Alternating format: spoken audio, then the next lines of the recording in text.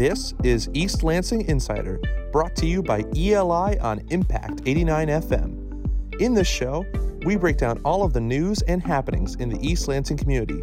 And now, today's East Lansing Insider. Hello, and welcome to another episode of the East Lansing Insider, a news podcast brought to you by East Lansing Info and Impact 89 FM. My name's Andrew Graham, and I'm joined today, of course, with my co-host and community correspondent, Chuck Grigsby. Chuck, how you doing? I'm doing well, thank you.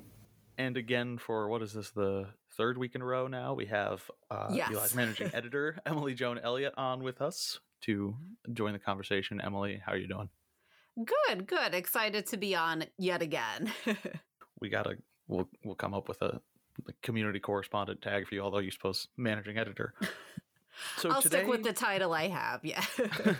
So today we wanted to get into the fact that we're entering the third year, more or less, of the COVID pandemic.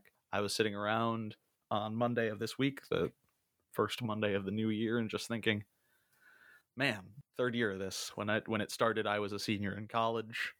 I am very much not a senior in college anymore. And I think it's a good time to just take a moment, step back, and look at sort of what the current state of COVID is as a disease, as a virus, as a pandemic, how individuals are dealing with it, and the sort of positivity, the case rates, all that stuff, and looking at how it actually is impacting our lives now and sort of versus a while ago. We had touched on this in a previous pod, but I think with the Omicron variant kind of becoming the current surge and the current wave we're within, and the effects and impacts we're seeing, we're recording this on Wednesday, January 5th, and it's already impacted MSU's return for the semester and some issues with East Lansing Public Schools, which we'll get into. So first thing I want to do is, Emily, you're here because you've covered the pandemic for us. That's sort of you've been on top of that beat and done most of the reporting for that. Did you expect to do more than 2 years of it? No, I guess I never really expected to do it at all. I wound up with, I can't say by mistake, but in February 2020, Alice had asked me to write an article about how people could prepare for emergencies. And a lot of that was winter weather preparedness, but she also said, inform people that maybe they should stock up on food and masks just in case they get stuck inside for 2 weeks, if we have to shut down or if they catch COVID. So I wrote that article. I interviewed Dr. Nigel Paneth from MSU. And then when the pandemic hit, so to speak, in the United States and in Michigan, because I had written that article, it was my beat. It's been a lot of ups and downs, as you might expect. There was the dark first days of the pandemic, which, relatively speaking, weren't terrible in Ingham County. Summer 2020 cases were low. There were days when we had no new cases. Then the MSU students returned and numbers skyrocketed, and it felt to an extent like we never fully recovered from that. Numbers came down a bit, then we had the vaccine, and I remember telling Alice this is how the older generations must have felt on VJ Day. And I thought of that the other day when I was driving, and I was like, we felt the glamour then, but now we're kind of living the nitty-gritty of when people maybe came home from war and things weren't as they left them. It hasn't truly ended, so to speak. The Marshall Plan phases of the COVID pandemic. So, and then here we are now with the Omicron variant. And since you pitched this story to me on Monday, I think the amount of news that's happened with Omicron locally has been really extensive. So I think you chose well with the topic. Yeah, when I proposed this Monday, I was thinking, it hasn't really impacted us much here. It's definitely noted MSU had already announced their online return, but that was going to be just the first couple of weeks. And I was thinking, maybe we might skate here, and I was so dead wrong. So don't trust me on any pandemic predictions. I wanted to get into very quickly the actual current data, or the most recent, which came on January 4th. And just to really quickly go through it, there's just over 6,000 active cases in Ingham County. There have been 44,208 positive cases cumulatively since the beginning of the pandemic, and 578 deaths. And the last 2 months have been November 2021 and December 2021 have had the highest death totals per month since winter of 2020-2021, the December-January phase, which tracks and is a concerning trend. And I think that's because we've seen with Omicron come through, case rates have picked up. But it is worth mentioning here, and this is a big point worth making, is those cases and those deaths, especially recently, are almost exclusively people who are unvaccinated. And that's just the reality at this point. And I know myself, I'm boosted. I know both of you got your first 2 shots. I'm unsure about boosters at this point. I haven't kept track of anybody, so I'm not weird. But I'm not super worried myself personally about it. But it's something that obviously if I was unvaccinated, it would still be a very severe risk, I would imagine, to me. But that's just kind of the state of things where they're at now. We are currently experiencing definitely our worst wave of COVID in Ingham County since last winter. But I would again say if you are vaccinated, if you are especially boosted, it is a much less severe illness. And that's been borne out by pretty extensive research and anecdotal realities for people. Yeah, I know the research is suggesting that Omicron seems less likely to move to your lungs. And I think we should tell our listeners most of what we're saying is very tentative because this is a new variant. Quite early on. Yeah, and I think the concern is maybe for those who are vaccinated and boosted, the concern might not be great, but I think there is concern about our healthcare system and hospitals being already on the brink with the Delta wave. And although this is a less severe variant, if you have more people getting infected, though, it might mean more people heading to the hospital. Yeah, this is one where it's the individual concerns might be lessened, but the societal and the structural issues absolutely remain. Yes. If you just have a certain critical mass of people getting sick and going to the hospital, you're going to be in deep water pretty quick. So I've mentioned MSU starting their semester online for the beginning of 2022 a couple times already, but I want to jump to East Lansing Public Schools because we have a little more recent news out of that. This is again you, Emily, and then we're going to get to you, Chuck, because I know this affects you as you have a kid who goes to East Lansing schools. So Emily, can you just fill us in on the latest? Sure. So prior to winter break, the district received at-home COVID tests from the Michigan Department of Health and Human Services, which a lot of us know now as MDHHS. They were sent home with the students. I think everyone got 2 tests. That seems to be how a lot of the tests come packaged anyway. And Superintendent Dory Lyko recommended that families use them before sending their kids back to school. So there was some mitigation steps taken. Students returned on Monday, January 3rd. And I know seeing on Facebook, some parents had posted like, thanks for sending these home. My kids are negative. I feel relieved. It did appear that based on a letter that Superintendent Lyko sent home to families this morning, or an email she sent out, the at-home test kept about 47 positive students. I don't recall if it was out of the high school or out of the district, but people did see the results and did not come to school. But it does, in that letter, there are concerns about cases going up. You could see the dashboard. There's 12 cases at the high school. They only have to report cases that have been in the building. So it appears that 12 students came to school and found out after they had COVID. There's been some calls or parents asking questions of whether or not there will be a transition online or what's going to happen. But in the email, Superintendent Lyko had said that for now, and the situation changes and will be monitored, the plan is to stay in person because the district is now dealing with 18 months of online learning. The social and the emotional development of children was really difficult. And so it's the trade-off of mental health and social development versus the Omicron variant, and the safety of students is a fine needle to thread, it seems, at this point in the district. But I'd be curious to know, Chuck, sending a child back to school, what concerns maybe weighed on you? Yeah, thank you, Emily. It's been a tug of war of emotions when it comes to what do we do. As you know, I have a 13-year-old who is at McDonald's, And he didn't go the first day back from school because he wasn't feeling very well. And he did the COVID test. He came out negative, but he just wasn't feeling very well. And we were really, as parents, on the shelf about what is happening and what is going to be happening with the school.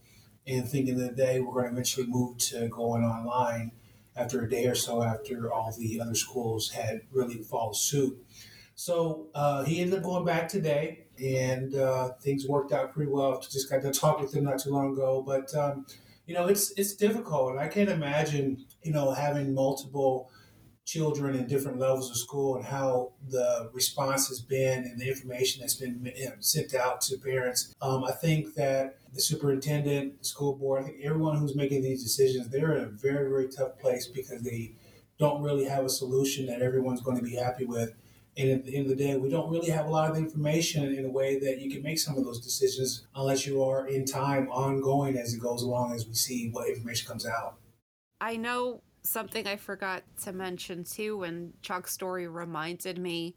Tim Akers, who previously was president of the Teachers Union in East Lansing and still teaches at the high school, shared on social media today that over 500 students were absent from the high school yesterday. And of course, not all of those are COVID cases. I think some of them are other illnesses or symptoms that are COVID-esque. But a high schooler reached out to me to say that some students are nervous about coming to school because of fears of catching Omicron, which also has played into the high absentee rate at the high school. Well, yeah, it's been just to jump in just on the end there. It's been a tough family decision because, like for me, I felt like there's protocols in place. We can only do what we can. But then my wife at the same time is like, no, like this is not, something that we should be thinking about doing right now and seeing what happens and wait. And so it's a really tough scenario, even within the family dynamic of kind of what to do based on what information is available to you at the time. Yeah, I wanted to ask you about that, Chuck, and I think, Emily, you and I have probably experienced it to a different degree, but it's that lurch of, you got the one at-home test, but I would assume it was the one, and you're kind of in the same boat with everybody else of trying to track down other testing, which means spending at least an hour or something somewhere waiting in a line probably, and that it's at 11 o'clock on a Thursday. If the kid is, hey, I kind of have a sore throat, and it's like, oh, well, his symptoms, is he just sick, or should he go to school? And that, I think you kind of got to it. It's you're just left in this lurch of when it would otherwise just be, well, he's just kind of got a cold. And I'm curious, is that sort of something you're foreseeing with the inability to be able to just say, well, go take a test?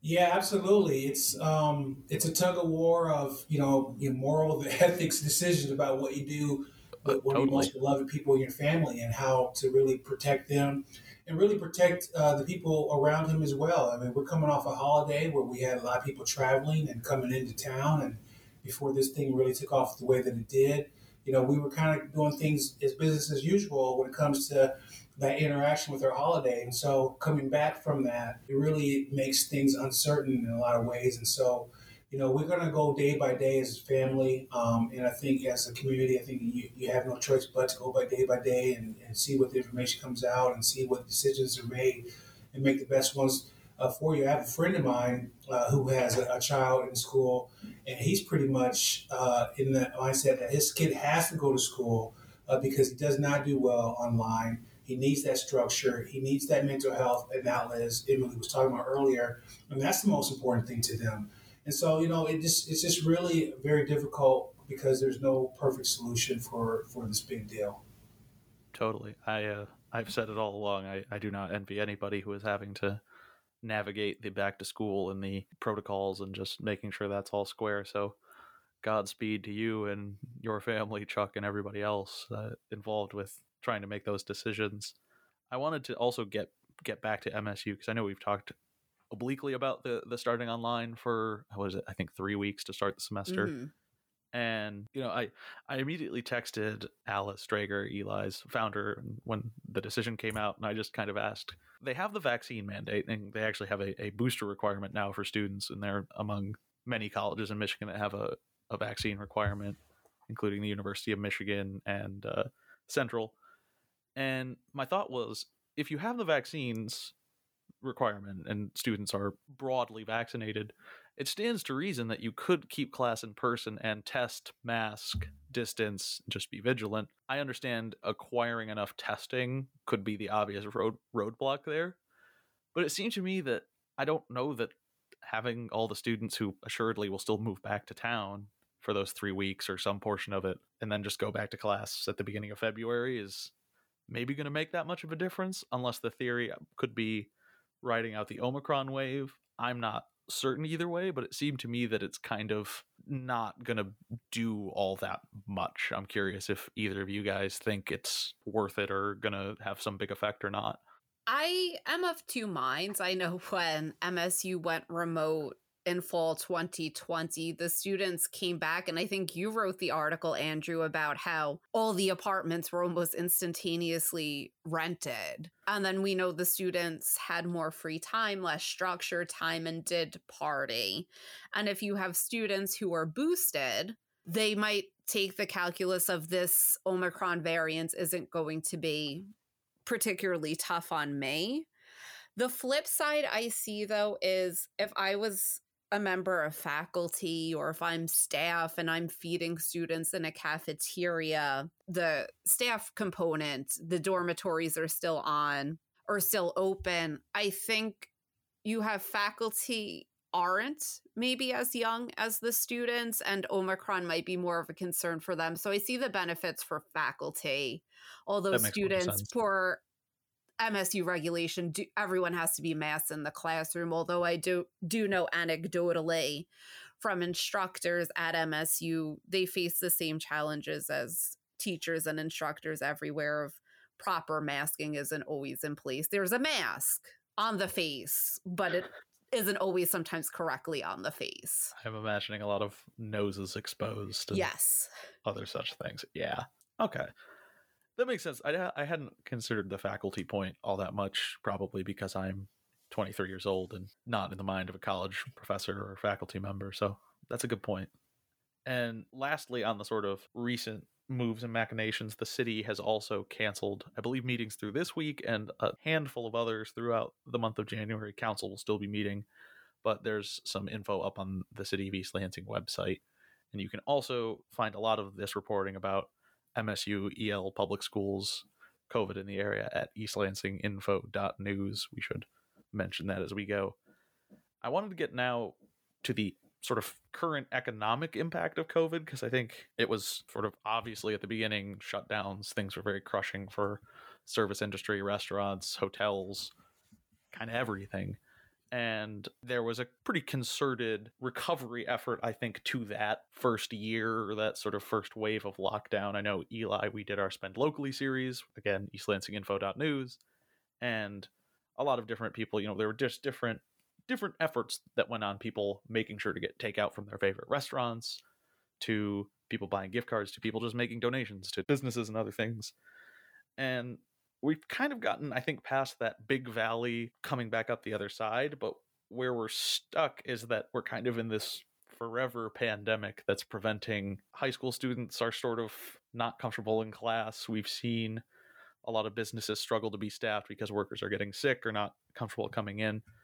So this kind of weird spot where things are back, but they're not normal. I'm curious, Chuck, I actually wanted to ask you about this first. I guess, do you feel like, sort of in terms of the things you can do on a weekend, or like, would you be comfortable going out to a movie now or going out to eat, or like that kind of balance of you could, but what's smart and what people's tolerances are?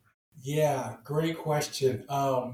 So two things. One, as far as being a volunteer commissioner for the City of East Lansing, we've had our human rights meetings here since the holidays. And right before the holidays, we pretty much were having trouble having quorum, having enough people to have and conduct business with our meetings, because we had people who were concerned about public health and concerned about being in person and not having the option of going online. And for me, at least at the time, I was like, yeah, I feel like I'm vaccinated. I feel like I have a mask on. I feel like we're doing protocols. We can't meet. That's okay. But then you have, your colleagues who are in a situation where they have family members who, are high risk for getting really sick and really being affected by certain things. So they had different criteria about what they thought was okay. So, it's really affected us in that way as far as that's concerned, and how that's going to go forward with the city and what they're going to be needing to do to make adjustments. Because, like I said, we barely were able to have a quorum, and I know that the city just made an announcement about shutting meetings down for the month and seeing what happens. But I really believe personally that we will have to do online for a while. I think we'll have to get back to that just until things kind of get cleared up. And then from the community standpoint, we just recently went to a MSU basketball game here over the holiday break. I don't know if there was a game coming up here that we'll be going to anytime soon because of all the things that's going on. But I feel pretty confident, with the booster, finally having my son get a vaccination because he fell within that threshold. My wife obviously is vaccinated. They're talking about now giving his age group the booster shots. So we feel pretty confident in participating in community things as much as we can. But at the same time, we have in the back of our mind that we really need to be cognizant of the situation. Sometimes, we're going to the grocery store and just doing different things. And my wife, baby, yelling at me about throwing my mask on. I'm like, well, I'm just going to the grocery store. I'm not going to have close contact. And she's like, you need to have it on everywhere you go and what you do. So just navigating through that and going forward, I think is really the biggest thing that we're going to have to do, and just kind of really appreciate that and try to have as much normalcy as far as participating in such as things like movies and things like that as much as we can for the mental health. As Emily was talking about, it's a big underlying causal effect to this whole public health situation we have as far as how people are being affected emotionally and mentally with some of the barriers that we have in place right now. Yeah, I can definitely say in the past couple weeks, maybe not a pandemic wall, but a pandemic hill I've kind of gotten over the hump of this week. But it's just, it's really tiring. Emily, I kind of want to pose the same thing to you about sort of just balancing, doing things, being a human, seeing some friends, maybe going and getting lunch, but also not propagating a pandemic, all those good things. Yeah, I first want to respond to what Chuck had said about quorum at meetings, because I've actually covered HRC and seen Chuck waiting and counting heads as we're about to get started. But I think something worth noting is that the Parks and Rec Commission recently wrote to the city manager and to council asking that the city put in a vaccine mandate for its employees and for people who serve on boards and commissions, and pointed to the success or relative success of the MSU vaccination mandate, where over 90% of MSU affiliates, whether students, faculty, or staff, did comply almost instantly without any issue. And the city manager, George Lahanis, responded and said, well, their 50,000 were a lot smaller, and we've been able to function without a vaccine mandate. And I think that letter was sent before then the city made the decision to stop a lot of its in-person meetings. But in terms of personal, it's been a tough calculus. I've been a fairly cautious person during the pandemic for multiple reasons. We didn't know if my partner had an underlying condition there for a bit. But I was supposed to go home to New York for the holidays, and then someone in my family came down with COVID. So that was also an issue of who would I stay with and would I not see this family member? And then with Omicron being rampant in New York, I didn't know the ethics of going to New York and then spending Christmas Day and New Year's Eve and New Year's Day with my partner's family. That was something I wasn't sure about. And I guess personally at this point, I see my friends a lot, but we're opting to have everyone over and order a pizza than go to a restaurant at this point is kind of where I'm falling with it, where I see my circle, but I tend to see them, on my home turf or their home turf. So, yeah, for New Year's Eve, I just went over to a friend's house. There was a couple other friends there, and we just sat around and snacked and chilled and celebrated the new year. And it was actually, frankly, pretty enjoyable. But I'm kind of in the same boat of I'm comfortable. I'm vaccinated. I got boosted shortly after Christmas, and I'm not, worried were I to test positive for the Omicron variant and get COVID right now. But I don't feel the need to, run headfirst into a wall of COVID either by, going to the club or something. So I think it's that tough calculus, but I think there is a reasonable middle ground, and certainly things we can do where it's not like, oh my Lord, what are you doing? But also not just sitting at home and not seeing anybody, because that's not really good for us either. And I think we talked about this with the students, but the adults too, like, oh yeah, mental health is a concern, and I need socialization, and I try to do it in a way that I think is less risky. But I think we feel the fatigue and the question of, can we just lock ourselves and isolate ourselves for another year? I don't think a lot of people can handle that. Absolutely not. Just answer that right now. So I wanted to ask you both before we get out of here, just to share a little bit about, I guess, your personal sort of how COVID manifests for you, sort of your personal experience with it, like on an average day these days. So Chuck, I guess I'll kind of posit that to you first. I imagine it involves whether your kid is going to school. Yeah, pretty much have spoke on it, and kind of how we deal with it on a daily basis. And, I think, I also want to mention culturally, how people were dealing with it in the community, and just the different variables and levels of fear that exist between people as far as what happens to them and all those different things. I just really think that, this should have been a great opportunity for us all to come together in a way that we can really beat this thing and really end its life cycle. But it seems like we still have a lot of challenges that we need to work through as people and as a culture, and as people going forward with, these type of bigger platforms of problems in the world that we just need to improve upon. So that's kind of how I see it right now. Well, I totally get that.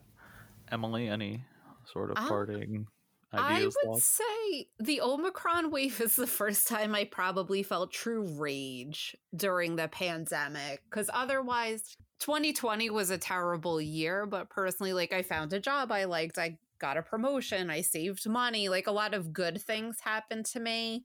Sort of and then burn down, start a new type thing. Yeah. Right. And then the idea of having to cancel my trip and the inequity of how the vaccine has been distributed globally. And then in the United States, when we have an abundance and people seem very divided on the issue, it was just a frustrating thing to just see that the world and our country not getting it together.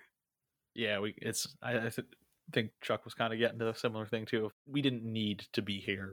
This right. wave and variant, it didn't have to get to this, but it did, and that's why we're here doing this pod today and kind of taking stock again, because it's starting to feel like January, February 2020 all over again, and that's unfortunate. So both of you, I want to thank you for coming on and dishing about this. Really an enjoyable conversation today. Thank you. For Chuck and Emily, my name is Andrew Graham, and this has been another episode of the East Lansing Insider. Thank you for listening.